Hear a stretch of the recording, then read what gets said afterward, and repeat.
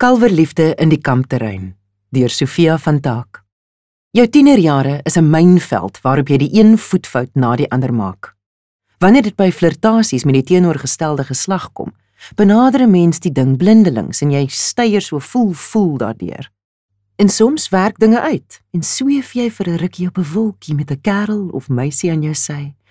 Maar die meeste van die tyd gaan snik jy maar saans in jou kopkussing omdat jou lewe net joune so 'n ramp is.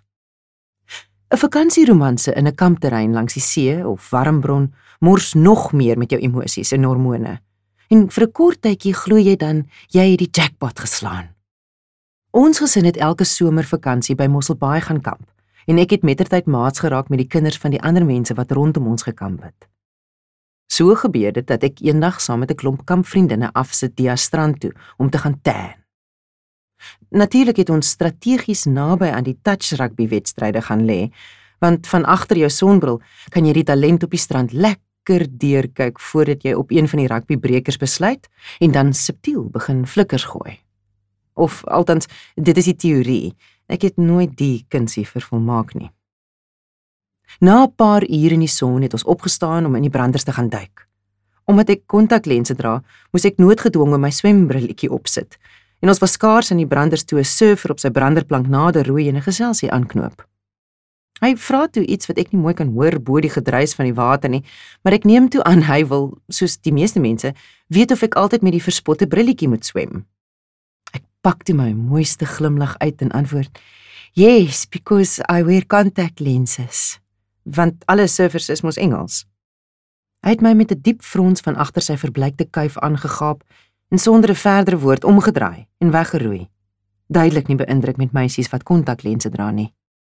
En is eers nadat my vriende ophou giggel het, dat hulle kon verduidelik, die surfer het eintlik gevra wat my naam is.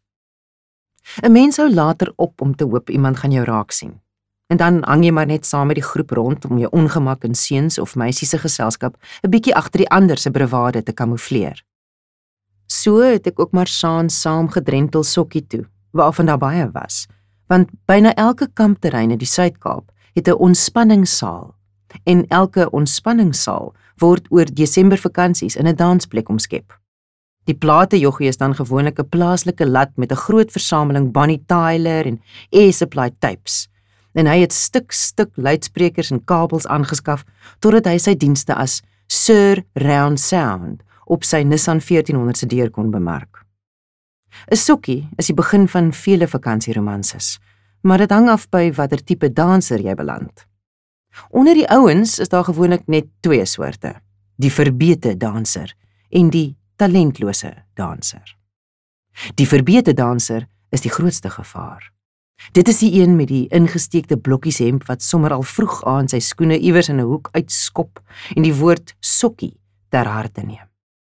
Die laserligte van Sir Round Sound gee dan aan sy wit tennissokkie so 'n glimmende pers tint wat jy van oorkant die dansbaan kan sien op en af wip, soos twee radioaktiewe hasies. Die danser se doelwit is nie 'n soen aan die einde van die aand nie. Nee, hy is slegs hier om, soos David Kramer sing, te dans tot sy hemp uithang. Soms is die verbete danser wel aantreklik, maar jy kan daarvan vergeet om geselsies te maak terwyl jy teen dubbel tempo oor die vloer gly. Al klank van sy kant af is die harde asemtee deur sy neus. Maar slegs deur sy neus, want hy is mos dansfiks. Die talentlose danser is die knaap wat sy bolyf met elke tree heen en weer wieg. Hy kan nie two-step nie en het in die meeste gevalle ook nie ritme nie. Hy styer bloot met sy dansmaat oor die lengte van die dansvloer, maak dan 'n ongrasieuse draai in die hoek en stryk dan weer aan. Die suksesvolste karavaanpark Don Juan is die ou wat al die danspassies ken, maar dit heel terloops uitvoer. En juis omdat hy niemand probeer beïndruk nie, val die meisies vir sy charme. Dit is met so 'n danser wat ek toe die jaar na die surfer by 'n sokkie te doen kry. Sy naam was Hardis, en sy hare was so 'n aks langer as die skoolseuns sin. Hardis het my nonchalant vir 'n dans gevra, en toe die res van die aand keer op keer teruggekom.